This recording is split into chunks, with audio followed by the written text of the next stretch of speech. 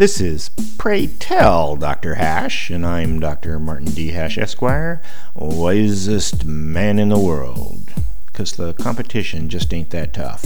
And these are things I wish someone had told me. Today's topic, protesting. Rudeness is not boldness. Yelling your opinion in a crowded auditorium is not brave nor admirable. Disrupting a gathering of people you don't agree with is not righteousness.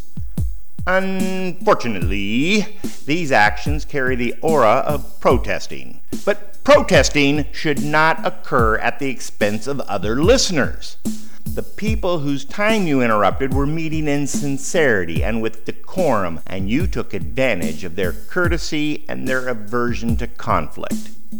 They weren't offering you a platform to express your opinions. You were not protesting. You were impinging on their freedom of association, and they certainly don't want to associate with you.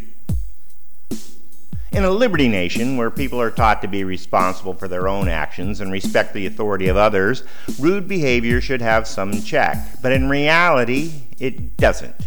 The only thing that allows society to function smoothly is the voluntary courtesy and acquiescence of everyone towards everyone else. It only takes a small number of exploiters to ruin it for everyone. Because when anyone is allowed to flaunt civility, everyone is. Without voluntary civility, our nation is only inches away from armed barricades and violence. The protesting of the past has become temper tantrums in the present.